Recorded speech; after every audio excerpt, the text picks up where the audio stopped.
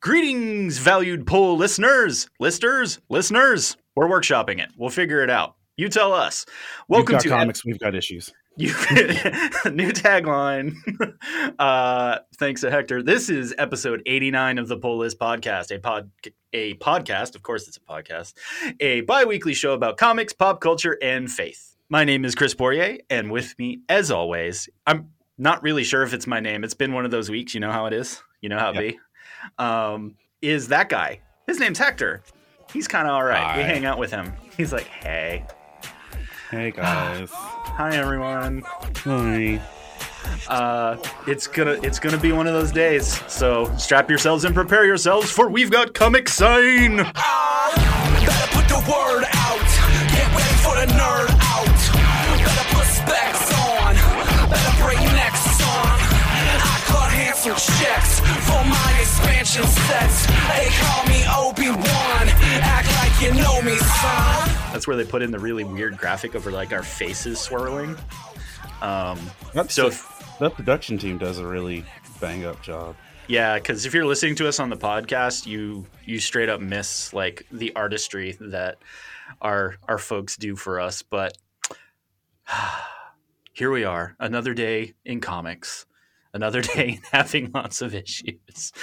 On today's episode of the Poll List, we've got a great show for you. We're going to hit the latest news that you need to know, our poll recommendations from the past 2 weeks, because we are back in the swing of things. And we're going to talk about our new favorite number ones, which there was a lot of number ones this week, and I have that habit of just filling my I poll technically got no number ones. Technically? Technically. Oh, no. It's true, but you're going to have to wait to the back half of the podcast to find out what on earth Hector's talking about. But he is technically accurate, which is the best form of accurate. And What are the other forms of accurate? that was a Futurama reference. How dare you? Listen, Matt Gray owning got my attention for like elementary school and nothing passed. That's super valid, I suppose. But yeah, no, it's a bureaucracy joke. Ha. But this is the Poll List podcast. We talk about comics and issues.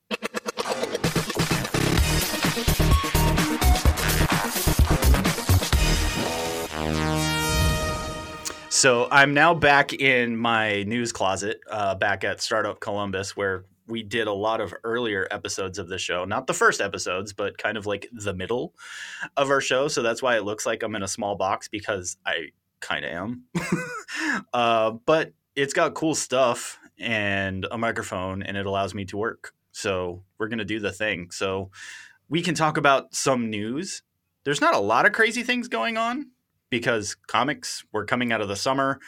San Diego's already happened. We already kind of talked about that. Nothing really happened there. New York Comic Con will come up in a little bit. Some other shows that kind of round out the end of the season will come up. Maybe we'll get some news, but industry things are kind of ebbing right now, for better, worse, and different. And you've heard us talk about it. If you stare at at the wall in your comic shop, you might know why.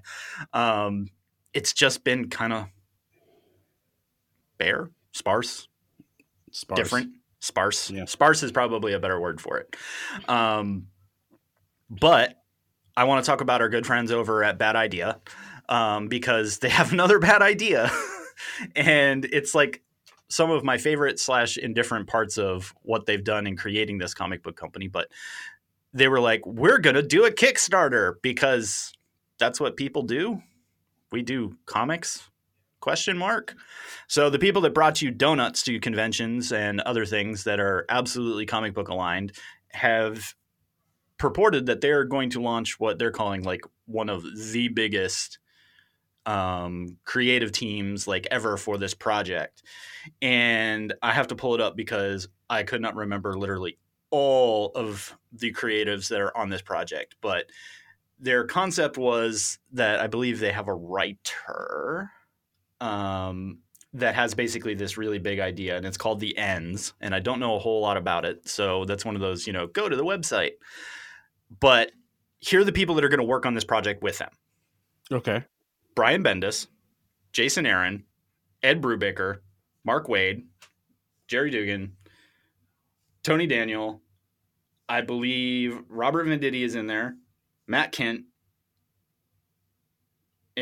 and 2 or 3 others. So there you go. Probably one of your favorite writers / artists is in there somewhere. And they launched this giant Kickstarter, which was going to be multiple issues to bring this to a digital and a physical print. And a bunch of the Bad Idea fans and a bunch of other people literally lost their ever-loving mind for 24 hours, told them, hey, this is a bad idea, no pun intended. And they changed the Kickstarter within the first 24 hours. So a few things occurred that are interesting to me. A, they kickstarted a project that they normally would have just released. But that's kind of the jam of comic books right now, because you can basically get your money up front for a project and then release it, right? Yeah. It takes the potential failure or Correct. actual quality accountability out of your project. What a concept. And a lot of folks do this in tabletop as well, that it's a great way to be able to basically create the thing and then deliver a thing, and not have to worry about a stupid amount of money to produce a thing. So Kickstarter has a love-hate relationship with creatives, but I do from time to time look at examples where I go, that's pretty great, or that's at least an interesting use of it. But one thing you almost never see, I won't say never, because I know people that have made adjustments in Kickstarters, especially on the tabletop side, that they do the thing of, we have heard you. And this is what they did, is I think it was something between the digital and the full physical release of the book. They were basically like, nah, we need to make a change here. And so they did. So they went through the somewhat laborious and painful process of pulling down a Kickstarter to put up a new one, so that it could be right. Yeah. No. I was like, that's a thing. You did a thing there. And they're like, you know what? We heard you. You're right. We fixed it. It should be Mo Betta now. And I just dig companies that listen, because it means they're paying attention to their fans, but it also means they want to deliver the right thing the right way. So Bad Idea continues to be a pretty decent one. They do some kind of off the wall things, but that's one of those. I think they're actually doing a really heavy marketing push. So be on the lookout. I might just get Dinesh and Adam in because they were fishing for shows. So I'm going to be like, hey, boys, time to cash that check. And maybe have them come in and tell us a little bit about what they're doing and what they're up to. Dinesh is a really fun guy to talk comics with in general. Adam has been on the marketing side and customer engagement side for a moment, and is also one of my favorite people. That both of them, while they were at Valiant, made me into a Valiant fan for a reason. So we'll work on that, see if we can possibly do that by next episode, or at least in the next couple, because I think they'd be a fun conversation, especially industry side, because they are purposely trying to break some rules right now. And they're just fun to talk to. No lies. Dinesh is a comic book nerd. That guy just buys stuff and nerds out on comics, and it's why he's fun to have around. So, Bad Idea. Maybe a good idea? Question mark? My next set sounds like a Michael Scott sales pitch. Yeah, I know, right? Yeah, paper? No. Anyway, Scott Pilgrim the anime. Really, I got no response out of Hector, which means, are you okay? I am on the fence just because the first trailer literally just looks like a shot for shot of the movie. And I was hoping for post movie, or there's like a million years of graphic novel material. Yes. And I would have just appreciated something that would have been more than them, where they, because they're advertising the original cast. Yes, correct. From the movie. Yep. And I'm like, at this point, you could just dub the movie and put animation over it, which is what they did with the Supernatural anime. So the good news is, I don't think that's what's happened here, but we'll see. I mean, it still absolutely could happen, right? But Scott Pilgrim kind of sets in that special place in a lot of comic book nerds' hearts, because, you know, we definitely identify. And it's going to be a Netflix property, comes out in November, but they've just done their kind of first trailer releases, and they told us that, yes, all of the voice acting are going to be done by their original counterparts from the movie. So hopefully they give us something other than the movie. Super valid point. But it's fun that they're all back. Like, I dig that. Oh, I dig that too. And if you've watched over COVID, they actually got on Zoom and did read-throughs and stuff like that. And Nice. Scott Pilgrim is easily one of my top 10 all-time favorite films. I gotta reevaluate my life. It might be in my top 5. I'm not sure. I haven't looked at that in a minute. But the thing is, because I care, because it is that important, I look at this with a hefty amount of caution. Yeah, just because, it's a property. Like, Netflix does not have the best track record for turning anime into live action. And so I think on the reverse side, I don't know how much confidence I have in them turning live action into anime. That's fair. I mean, it's a lofty goal for some, so we will see. If they stick toward, I think to your point, if they stick towards what the graphic novels did, maybe they'll be okay, because at least we have additional content to pull from. The animation is in that flavor. But yeah, I guess it's a wait and see, like a lot of things. I genuinely enjoyed the video game, and that was a nice little additional touch. But I am excited about it. I will be there day one. I will watch the entire thing in one sitting. I guess not really a question. And I guess on anime news too, the One Piece live action drops in 2 weeks or less. With only 47,000 episodes. Wait, what? Well, I just don't get the point, Netflix. And here's the thing. I just started One Piece. My daughter and I started One Piece about a month ago. See, I just can't do it because I know 1,000. How many episodes? 1,067. Who's counting? But here's the thing. Somebody was like, it's just 17 days content. And so I started it, and because you know me, I'm kind of a weeb. I started it in Japanese, and one of my friends is like, "Stop it! Do not do that." And I was like, "Why?" He's like, "Trust me, go back and watch it in English." And it's because it's all the familiar faces. That's cool. Yeah, Chris Sabat is one of the main characters. Yeah. Sonny Strait, who plays Krillin, who's my all-time favorite, is also a main character. Android 18 and Young Trunks is Luffy, and then you'll start to recognize people from everywhere. But the story's solid. But here's the thing that I just don't understand: if it's costing them projectedly $18 million per episode, 1,600 and how many times what? Yeah, I'm like, y'all can't afford this. I'm like, this is literally Netflix is sitting down at the table and ordering every expensive thing on the menu, knowing good and well they're going to kick them out by the appetizers. That's fair.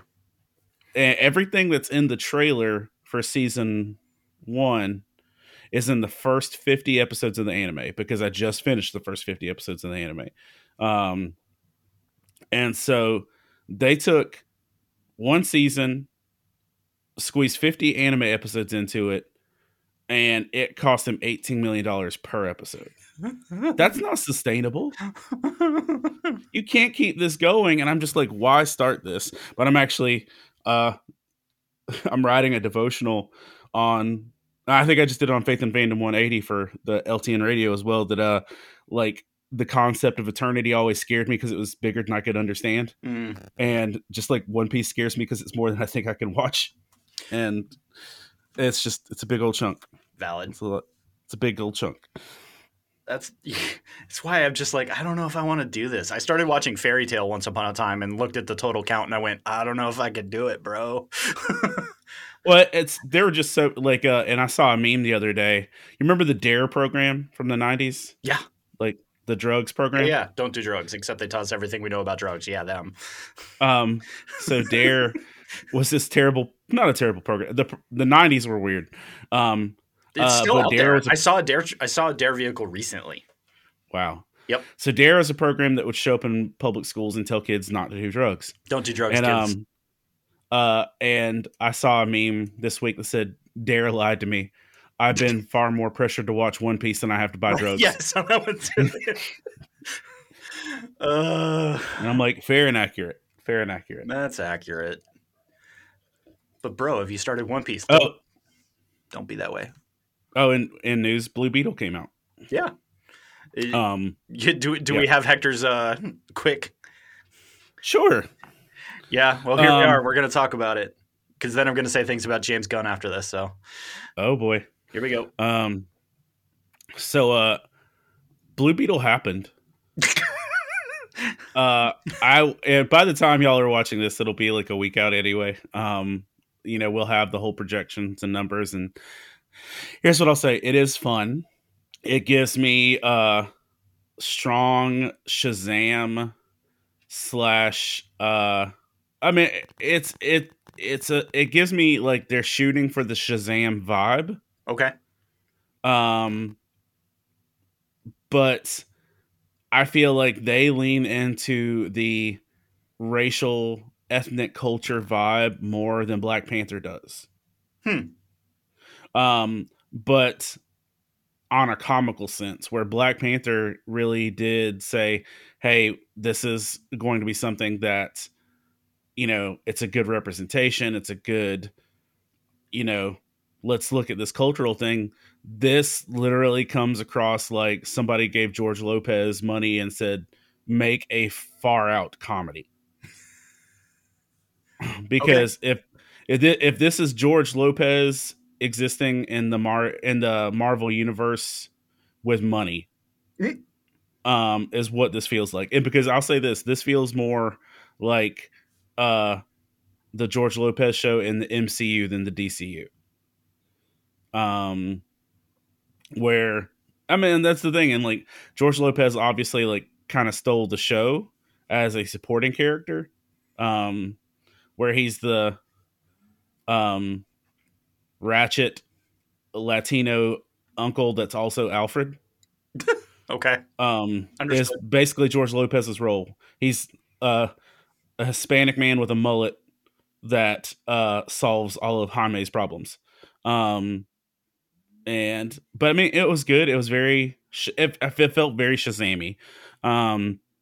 Like if you took Shazam, Spider-Man, and the George Lopez show and put them together. Okay. I don't hate that. No. Was it fun? Absolutely. Was it logically grounded? Not all the time.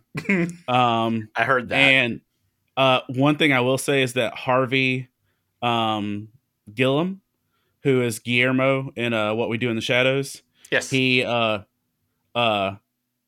plays Susan Sarandon's sidekick.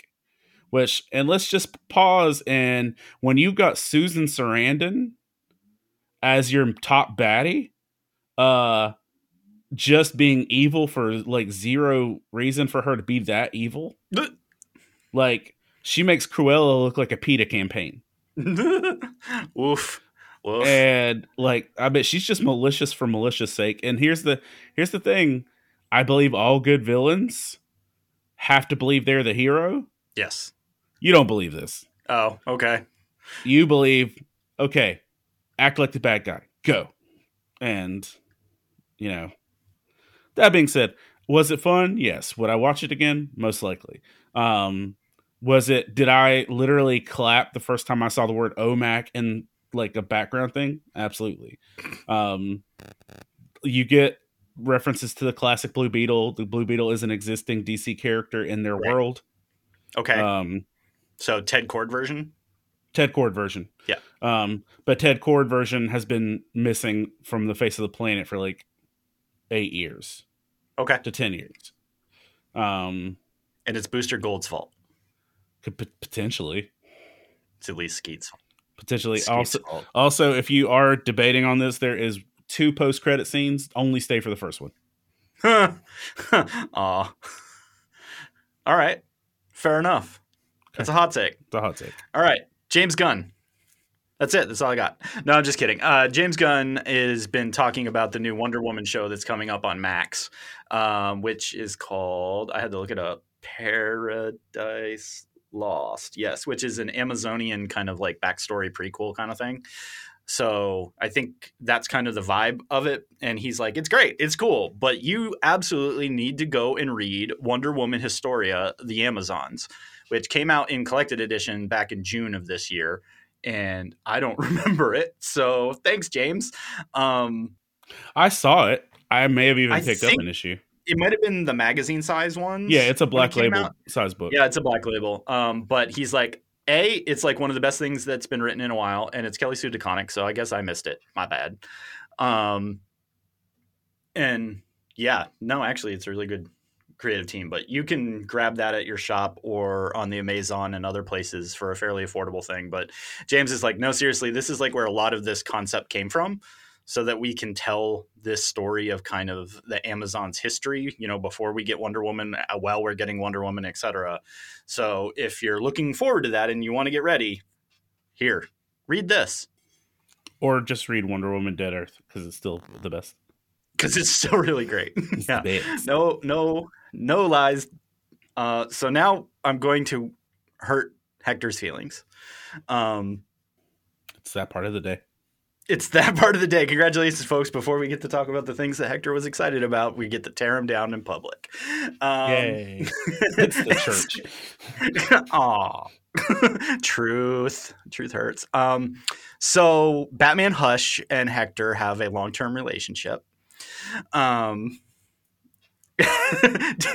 Hector's giving this look because he might not have read the notes, and he's like, I did not read the notes. Oh, you're about to be highly disappointed. No. So in the Batman and Robin series, which did a issue and then kind of went to sleep before Night Terrors started, yeah, they're going to introduce a new character, a new villain that's going to feel very familiar. And her name, are you ready for this? Is it something Elliot? Is it Tommy Elliott's? Like, do you need to sit down? I'm not going to get shorter, so go ahead. Her villain name is Shush. Yeah, all that dead air is exactly what I expected. And that sound right there. There you go. She's got the bandaged face and everything, and we don't know anything about her except that she's named Shush and is going to be very familiar. Air quotes. And this is in Batman and Robin? I believe in issue 2 is when Shush makes appearance. Let me double check, because the internet is here. And, you know, like the key art of it even is shh. Do you watch wrestling right now? I don't. That's another thing that One Piece and wrestling are like the two things that apparently people want me to do more than drugs. So no. Sorry. There's a whole stable of characters right now that just go shoosh. So when you said that, that's all I heard was like, oh, no. There's this terrible. I mean, it's not terrible, but there's a guy who's very Kurt Angle like in his performance, and he just goes shoosh.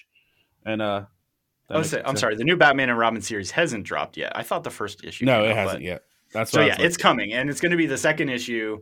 October 10th, we'll finally get to see who's writing it. Stand by. I think it's Williamson, if I remember, because you know he's their boy right now. He's not bad at being their boy. No. I thought this said up front. I'm pretty sure it's Williamson. Wow.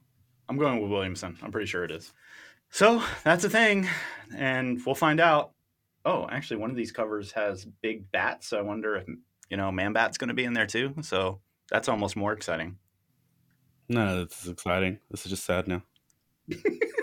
Well, now that I've ruined Hector's day, let's talk about some comics. Yay! Yay.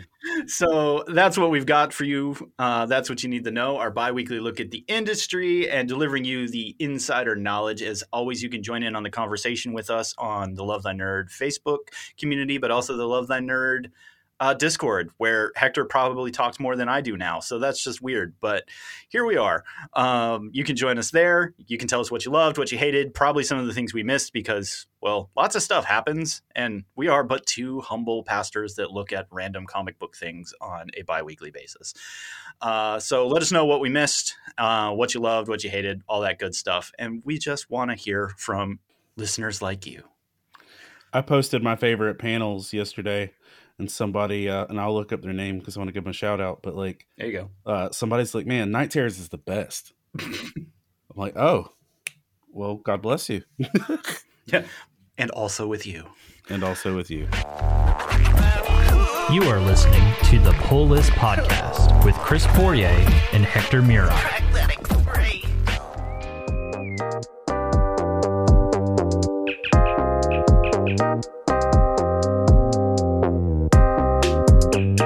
This week in Nerd History, August 21st through the 27th. August 21st. In 1998, Blade released. Blade tells the story of a half-human, half-vampire hero who fights against a powerful vampire lord and his army of bloodsuckers. This film is based on a Marvel Comics character and stars Wesley Snipes as Blade, the ultimate vampire hunter. Also in 1998, Tom Clancy's Rainbow Six released on PC. This tactical first-person shooter video game series by Ubisoft, based on the novel of the same name by Tom Clancy, puts players in the role of elite counter-terrorist operatives from a secret international organization called Rainbow. August 22nd. In 2001, Strong Bad Emails was born. This popular web cartoon series from the world of Homestar Runner featured a sarcastic and witty Mexican wrestler named Strong Bad, who answers fan emails in hilarious and often absurd ways. This series gave birth to pop culture favorites Trogdor, Teen Girl Squad, and Limousine. The first Strong Bad email was titled Some Kind of Robot and featured Strong Bad answering an email from a fan who asked if he was a robot. Strong Bad denied being a robot and proceeded to mock the sender's poor grammar and spelling. August 23rd. In 2007, Chris Messina, who worked as a developer for Google and Uber, suggested using the hash symbol followed by a word or phrase to group and sort messages on Twitter in a tweet.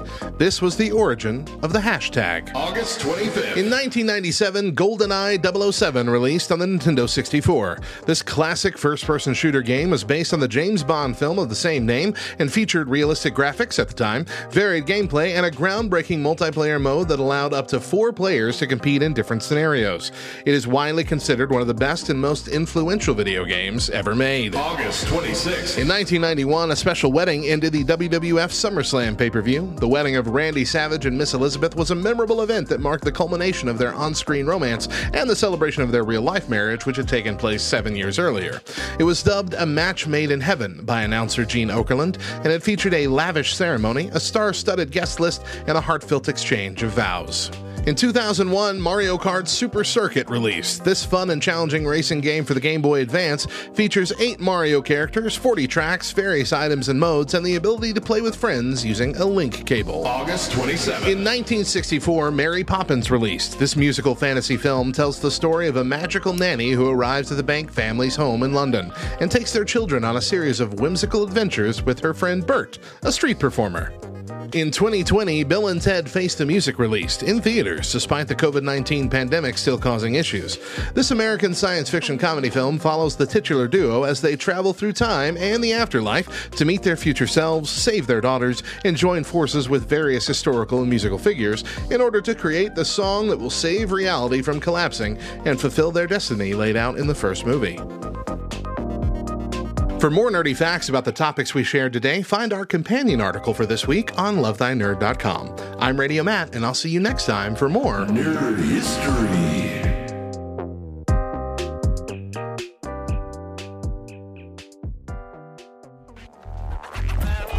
You are listening to the Pull List Podcast with Chris Poirier and Hector Mira. All right. Well, let's get to the fun stuff then. What out of the sparse pickings on your shelf did it make into your pulls? I see some things that look familiar, and I just straight up give you Daredevil every week because I figure I can find something third party Yeah. that's interesting. But Daredevil's probably the conversation for today, right? Daredevil is a chunky bit of the conversation, I'd say. Yeah, because I was actually impressed. I didn't quite expect some of the stuff that ended up in that that I thought was kind of cool, kind of creative. Yeah. Kind of curious how it's going to finish. I think that was the finish. Is it? There's a new series starting. Yeah, it just felt. Well, I mean, if they pick up there or if they just take a hard left turn. I think that was the farewell into the sunset, but we'll get there. Okay. Yep. No, go for it. Let me just read this comment. Joel Robert there you go. Commented on my panels. Night Terrors has been one of the best events they've had for a while. For me, it's as good as Night of the Owls. That's a hot take. That's a hot take. That's a hot take. Now, this is additional. I'm going to increase the quality of your life. For all of our listeners, and here we are. Yes, let's go. Quality of your life about to go up. For all of our listeners, do you have a Panera near you? Yeah. Okay. I actually have 2 between me and home. Okay, so here's what I'd like to point out to you. Do you ever struggle to transport your comics in a safe fashion? Oh, always. Always. Because they get wrinkled, they get your corners bent and all these things. Well, yeah, even if you bag and board them, it can be very difficult. Transportation is a difficulty. Yeah. So, valued poll listeners, I got you. Ready? Stop by your local Panera because their pizza boxes perfectly fit your comics and they're free. And if you notice, this sign says, "Bring on the cheese." Which appropriately fits everything we do with not only this podcast, but also the quality of most comics as of late. But, ready? Open that bad boy up. Show me how good it is. Look how good that is. No, that is better than a diamond shipping box. That is better than a diamond shipping box. So if you swing by your local Panera and you pick up a free pizza box from the checkout counter, you've got a solid comic storage unit that will fit in your backpack. And you can bring the shows for signatures and everything. Yes. BCW is never going to be a sponsor now. But I just wanted to point that out because that's worked out real well for me. Panera, hit us up. We will drink your coffee and eat your pizzas and tell I'm people at Panera to pick every up day. Their comic book delivery system from Panera. I'm gonna tell you what didn't make my poll. The new X-Men. Okay. I tried a number 1, so let me put that out there. Hey, throwing it in there, I read Uncanny Avengers number 1, same concept. Yeah. Didn't make the list. I think is this Uncanny Avengers? It depends. Open that bad boy up. Yeah, it starts out with this is Uncanny Avengers. Yeah, that one was close, but not for me too. Yep. Yeah, okay. Yep. So I tried that, but they got me on the revitalizing the Jim Lee cover. Yeah, no, everything Marvel right now ties into the X-Men stuff, so you're either into it or you're not. Yeah. Or you're reading Daredevil like us. Yes. And so that's what threw me off, but yeah. Yep. I mean, I enjoyed the Deadpool and Cap back and forth in that, and that was about it. I did enjoy it, and the fact they were teamed together. So let's hit Daredevil. Let's do it. Daredevil 14 picks up with by this point we've already read the things, we know the things. Daredevil killed himself to be able to go to hell, the bad place, to be able to actually physically fight some demons in a cool white outfit where he pulled swords from he turned his horns into actual horns. Kind of looked like Loki for a second. All the things, but lots of light imagery. Yeah. Darkness and light was a big thing for a couple issues, but he traveled himself to the nether regions and whooped up on some demons to literally, and I'm like, where's that one passage of scripture that's like where he went into the depths to free those who were captured? He literally did this where he went down into hell to free Foggy, Stick, and everybody else that the Fist and the Hand had captured their souls because of what they had done. And Mephisto probably. And then the issue ended. The last issue ended with all of those people walking naked out of hell.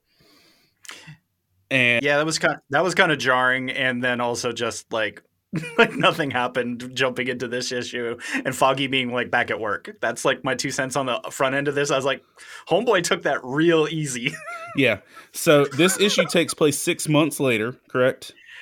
Yeah, that sounds right. There was a block of time. It does the comic book thing. 6 but months which is also later. why I was saying that this isn't going to matter, because they're not even trying to be in the Marvel timeline right now. No. Yeah, there's no X creatures doing anything. Yeah. Captain Krakoa, by the way. Whatever. Yep. That's where I'm at with that one too. It's like, hey, the Hellfire Gala happened. Cool. And yeah. I was like, why do I care about this prom I never get to dance with? But Nerd Prom went really bad, fam. But all this to say, it's been 6 months later. Foggy's back at work. His cop friend is back at work. Yep. And Elektra is out being Daredevil again. Wilson Fisk's son is Kingpin. All this to say, what makes this issue good and what makes this issue pull-worthy is the fact that 6 months later, where we're left to assume Matt Murdock is physically dead and in eternal not happy times. The bad place. Yeah, because I've said hell too many times for the quota. Bad place. That Elektra hears a heartbeat, whatever else, and we're revealed to find moderate spoilers, but not really. No, it is, but it shouldn't surprise anyone. No, that Matt Murdock is alive, razzle dazzle, and he is living as a priest in Hell's Kitchen. Doing priestly works and doing the work of the Lord without killing people or beating people up. And it ends on a cliffhanger, which is why I think this is riding into the sunset. They have Elektra and Daredevil have their conversation of "Don't I know you?" Pitter patter, and she's like, "Are you happy?" He said, "No, but I'm content, and I think that's as much as we can hope for." And she says, "I hope to be content." And like it's like they say their goodbyes, and then as he's walking down the street, he hears someone getting mugged, and he's like, "Oh no, I might need to fight someone." And and it just kind of ends there. And I think if this ends, because I know there's a new series that's starting, because I had to change over my pull at the shop. They said there's a new numbering and startup. Do you want that? And so I said, yeah. But let me give you the hint on that one. Yes, I would. At least the first couple. I did not read Daredevil and Echo. No, and I don't think many people other did, which does not bode well for the potential Marvel series. Well, that's the thing is, I think I heard that they already pushed the date on it.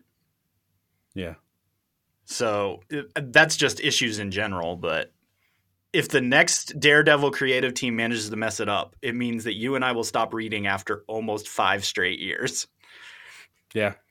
Yeah, fair. That's the part that makes my head hurt. So that's why I'm like, you actually have very big shoes to fill here, because Daredevil has been that solid, at least, for that period of time, which is a pretty long time in current comic book standards. Minus the prison arc, I think the prison arc was almost got me. Minus the prison arc, Daredevil has been a consistent read for 5 years, yeah. Yep. So there's that. Throw that in there. I'll sit this on my handy-dandy Panera pizza box. The Panera comic book delivery system. There we go. Second, and I'll say this, I struggled for pulls this week. Same. But Superman Night Terror is number 2. Okay. And this one is simply for the fact it's Clark and the new Power Girl, which, by the way, if you're not familiar with the Dawn of DC, Power Girl's different now. She's a different person, different past, different all the things. See this? Yeah. Shocked face. But you know what also she is? She is moderately dressed. Modestly dressed. Hey, look. Put some clothes on. Yeah. Good. It's like, close that window, young lady. She looks more like Captain Marvel than she does Power Girl. Which I don't know if that's a win or a loss for them. But it is Joshua Williamson, but it is good. It is well written Superman, which is not surprising to me these days. No. That in the Night Terror's world, that Lois Lane's living nightmare is a blank page. It's a stack of paper shaped like a monster because she's scared of a blank page. It's straight up writer's block. Yeah, and when Superman shows up in her nightmare, he's like, "You're scared of a stack of paper?" And she's like, "It's a blank page." And she said, "Before you got here, I killed a deadline." So, I mean, it's so good writing, good Superman moments, good hopeful stuff. If you look at the panels that I posted, one of them literally sounds like Joshua Williams tried to quote Ted Lasso through Superman, like in terms of his panels. And I was like, okay, hold on, I'm gonna read this one panel. Tell me if this is not the most Ted Lasso Superman thing ever. I'm not afraid of the unknown. It pays to be curious and excited by what you don't know. That's pretty Ted Lasso. That's pretty Ted Lasso. That's Be a Goldfish. Yeah. So there's that. I've been talking about the book Neighbors since its inception. It's a Boom book. Yep. Boom. Boom. It dealt with some stuff that I don't think has been covered in comics before in terms of, gender and things like that. But it also does it in a very creative horror vibe. But this is definitely one that there is a strong undertone, not quite heavy-handed, but very clearly it's a chunky hand message of like you can't always trust your neighbors and the people around you. So like the message of the book is not everybody's safe. And I think it flips the coin on what you might have thought it was, where it was going with stuff. Interesting. But I will say that in terms of creative horror, masterpiece. In terms of social commentary, also well done. This is not going to be everybody's flavor. The art style is very boomish. The art style reminds me a lot of I don't even know, man. It looks like things I've seen from Boom before, but at the same time, not things I'm disappointed in seeing. It's only the story's over, so it's a 5-issue story. So Neighbors might be something you want to check out when it drops in trade. But it's another Boom thing I thoroughly enjoyed. Nice. Night Terrors number 3 was also on my pulls, and here's the thing: I enjoy Deadman. Or like, you haven't been reading Night Terrors proper. Nope. Okay. Night Terrors proper has been the kind of the big overbroad book, but it has the main storyline currently is Boston Brand, Deadman, and Batman, a zombie Wesley Dodds. Like they brought Sandman, Wesley Dodds back from the dead, and Damian. Damian's the worst. As them together. That's the main core of this issue of them traveling together, and they're still in search of the Nightmare Stone. But this book is actually interesting to read. This book is actually you get some of Insomnia's backstory, where he's just a psychopath and everything with it. But it gets pretty grotesque in his origin-ish story.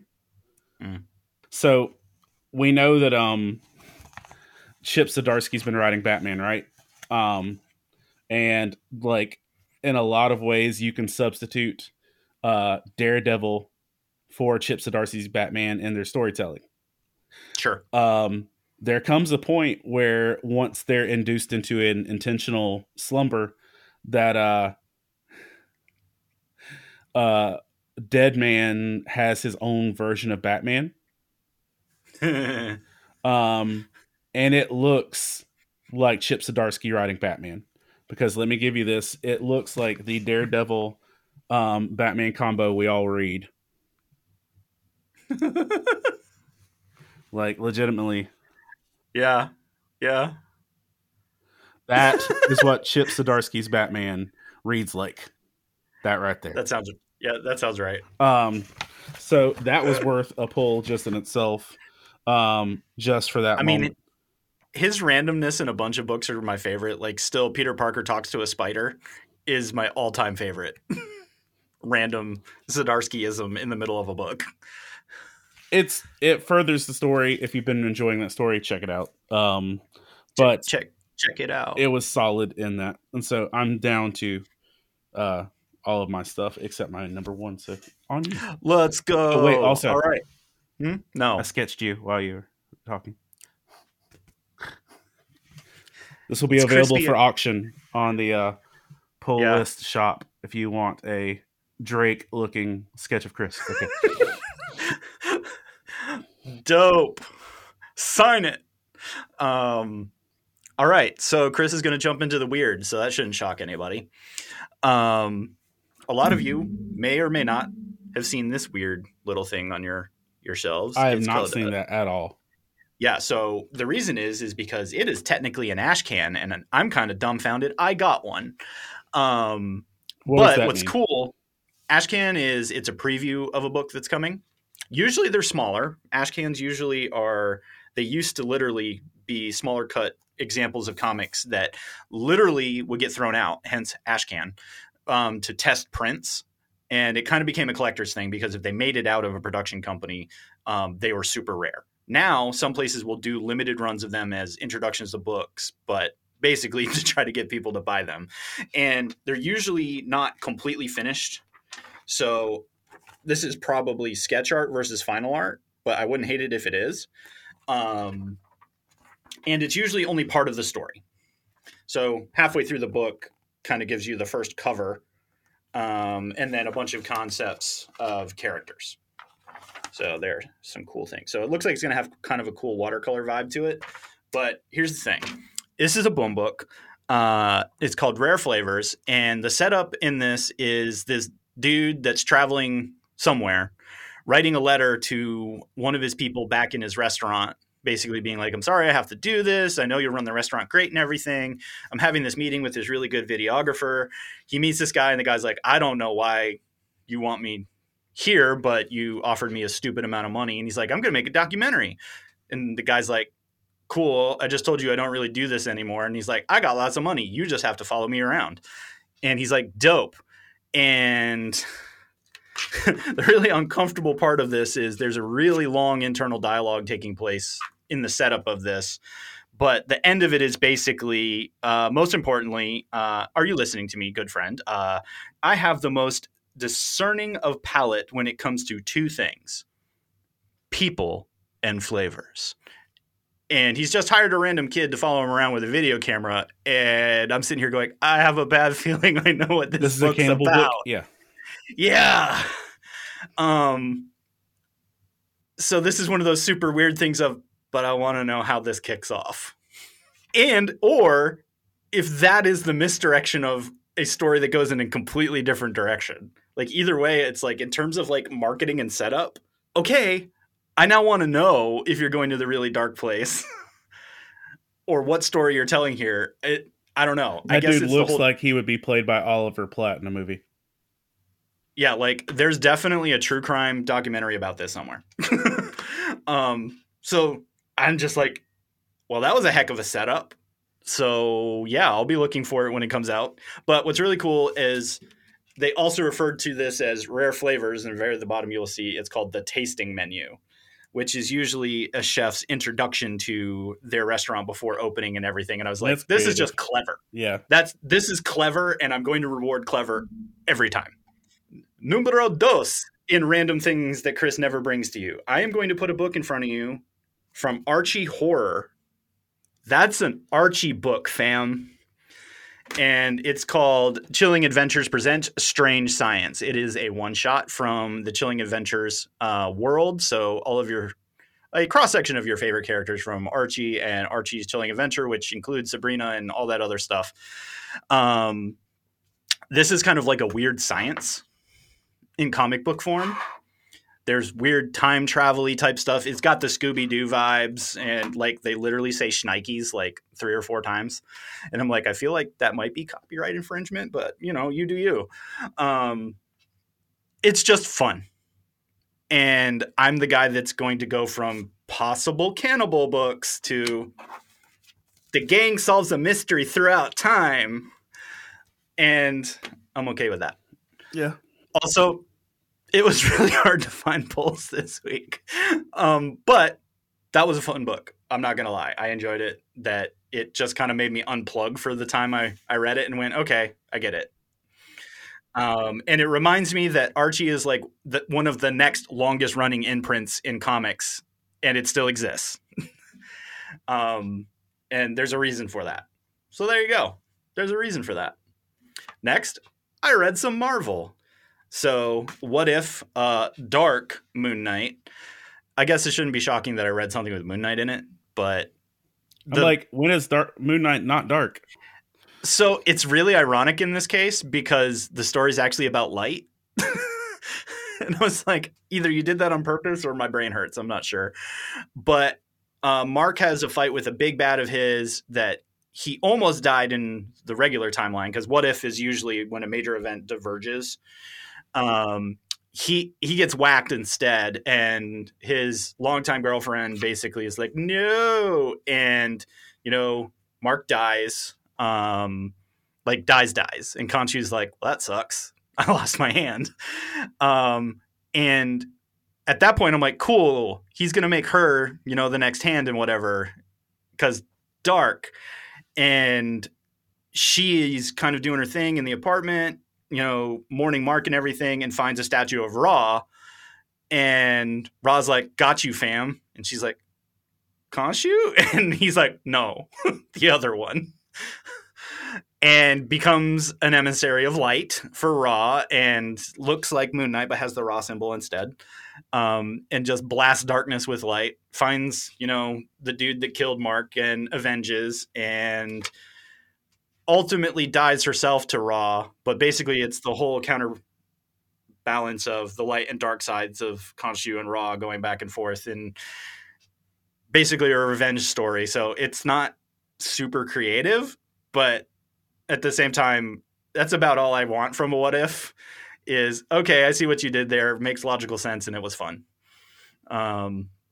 Lots of Moon Knight stuff, and Frenchie is there the whole way. So if you're all about that, then, you know, what if can be very fun when Marvel does it right. What if can also be what on earth just happened. Thankfully, this was that was entertaining. And now I don't ever have to think about it again. Finally, I don't remember if I mentioned this book before. I think I've talked about it. Maybe I put it on my poll. I don't remember. Anyway, Void Rivals #3. So Kirkman's latest.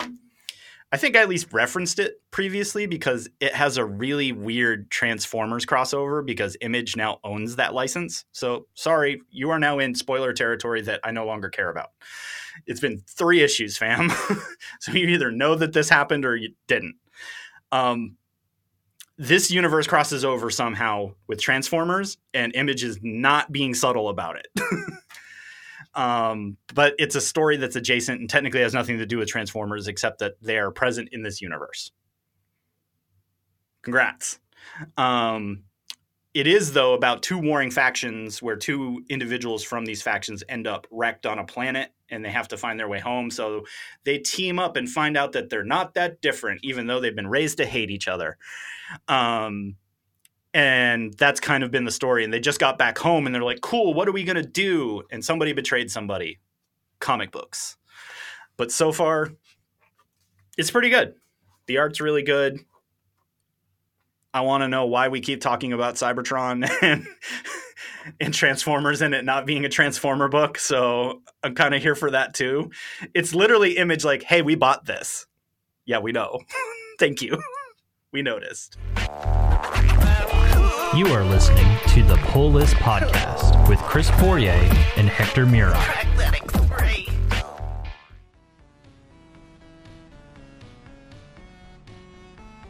Hey fam, this is Hector Mirai, and you're listening to Faith and Fandom 180 on LTN Radio.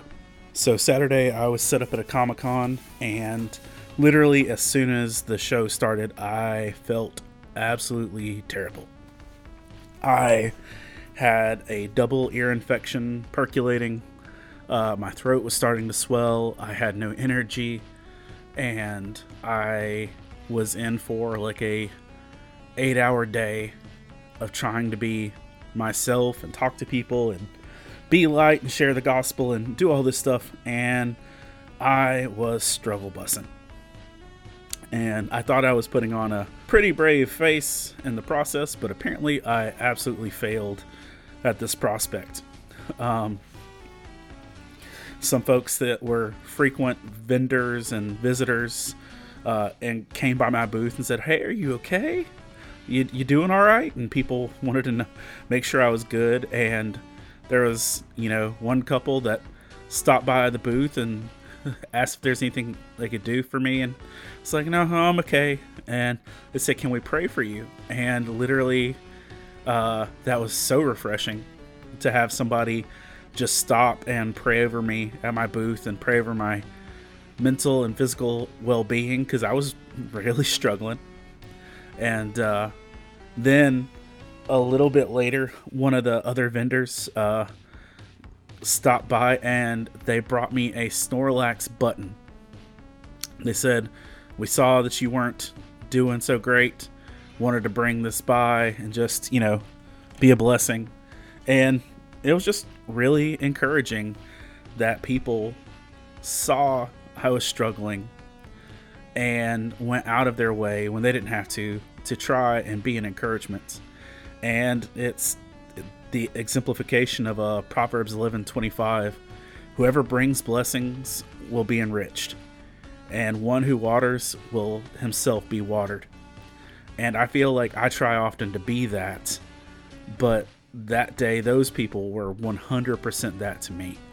And their bit of encouragement, their bit of joy, their bit of grace helped me get through a really, really hard day. And I truly pray and I thank God for sending them the way He did. And I hope God truly blesses their pants off, or whatever apparel they're wearing, politely. If you'd like to learn more about Faith and Fandom, head on over to faithandfandom.org, where you can learn about our Comic-Con ministry, podcast, memes, apparel, and book series. You can even read new chapters before they make it to the next book. I'm Hector Mirai, and thank you for spending the last 180 seconds with me. You are listening to the Pull List Podcast with Chris Fourier and Hector Mirai.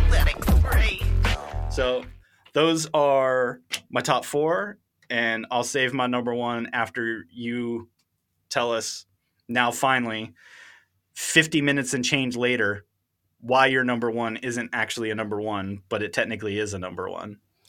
I got the Superman 2023 annual. There it is. But it's not numbered. So yeah, technically in previews and other types of places, annuals typically are numbered number one, but they're almost never on the thing itself. Yeah. It's a weird ism because sometimes some lines will do more than one annual a year, which doesn't make them annual, but here we are. And where this falls, if you've been reading the Williamson Batman, this literally does take place after issue 6.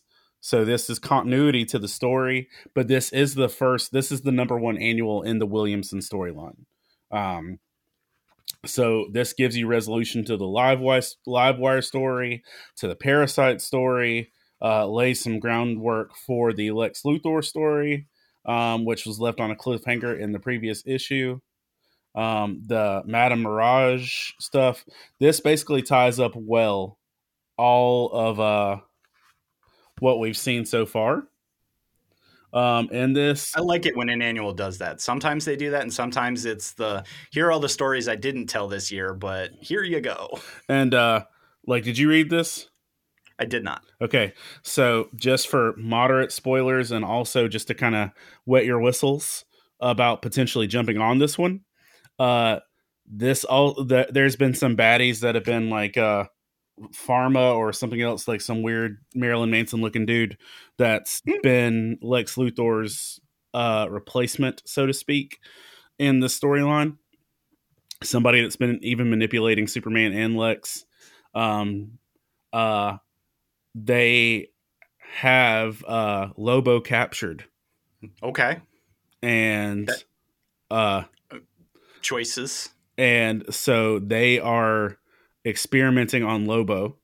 So that's going to go well. Sure will. It looks like we're getting an introduction to Brainiac and the possible teasing of a bottle city of Caesarnia, which, if you're nerdy enough to know what that means, I'll leave that to you. So you can either Google that or if you know what it means. But it appears that Brainiac has a bottle city of Caesarnia. Huh. Okay. Which changes a whole storyline thing. So that was that. What about you? All right. So my wife has noticed something in my polls lately because she's been doing it too. Image books. And I guess it's because, I mean, speculators are like, buy all the number ones of Image because they might, become the next Walking Dead. But the rest of us are like, just really weird, interesting stories get told over at Image. And this one's called The Cull. And it is hyper realistic art, which for some reason I just enjoy in certain contexts. And this is one of them. About basically a small group of folks that sound like they're shooting like something for like film school kind of thing, because they're all getting up like at 3 a.m. and they're like, I'm doing this so I can get the right lighting and everything, and we're doing this. But what's really crazy is this splash page is at the beginning of it. That's a kaiju. Yeah. The rest of the story doesn't talk about kaiju at all. And I'm like, okay, something just happened there. Noted. Just the end of the book is they basically Are you familiar with Hollow Earth theory? If you've been watching any Universal monster movie, then you are. But they're basically in a cave and they come out on the other side and they find something that, is not here. And that's the setup. I have a feeling the title bodes poorly for just about everybody involved. But I guess they lost a friend during like what they thought was a Riptide event on the coast or something, because this is like they're at the coast and they're going to film something. And we got that picture of random kaiju at the beginning. I didn't even catch this before. Yeah, like earlier they have missing posters of their friend. Like they don't even talk about this. I just caught it. So there you go. I think it's kaiju. I think it's missing people. I think there's something in the middle of the earth. All of those things, but it's another one of those. I'll read issue 2 because of what you gave me. And so I'm down for it. I'm all about it. This excites. That and I like kaiju. And side late news, Universal Monsters has announced that they're doing a show with Apple Plus Godzilla that's actually going to tell the story of Monarch, which is the government agency that was created to tie all these things together. So we see Monarch throughout all the movies, and technically Skull Island, we see the creation of Monarch, but then they never tell us anything about it. They're going to give us 10 episodes that cross 3 generations of Monarch people that served in Monarch, basically building up the program and searching for all the kaiju across the world. And I'm just super happy that Universal has rebuilt the monster universe, and that so far it's pretty good. So if you've not been those guys and you've slept on all of them, I think almost all of them are available on streaming. Go all the way back to Kong Skull Island. And I forget which specific Godzilla one is actually part of this, because we remade Godzilla like 4 times in the 2000s. Only one of them is tied to it. What's starting with the one with Bryan Cranston? Yes. No, that's the correct one. Yeah. And then we get Skull Island, and then King of the Monsters, Godzilla versus Kong, and onward and upward. So if you're about that jam, then You're welcome. Go do that, and then read a book that might be about kaiju, but probably not those kaiju. That's my jam. That's the podcast. It happened. All right. That's it. That's going to do it for us here at the Pole List Podcast. Episode 89 is now in the books and in your ears and possibly your eyeballs if you've actually been watching us on YouTube. And if you have, well, congratulations. You get to see our smiling faces occasionally and, well, our early morning faces. We do silliness over here. It's wacky times.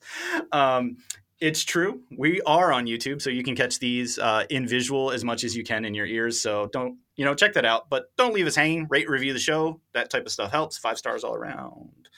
Because algorithms or something. I don't know. They tell me to do that. But we can't possibly take this journey alone. We are alongside a bunch of other podcasts over on the Love Thy Nerd podcast network. You can check this out at lovethynerd.com.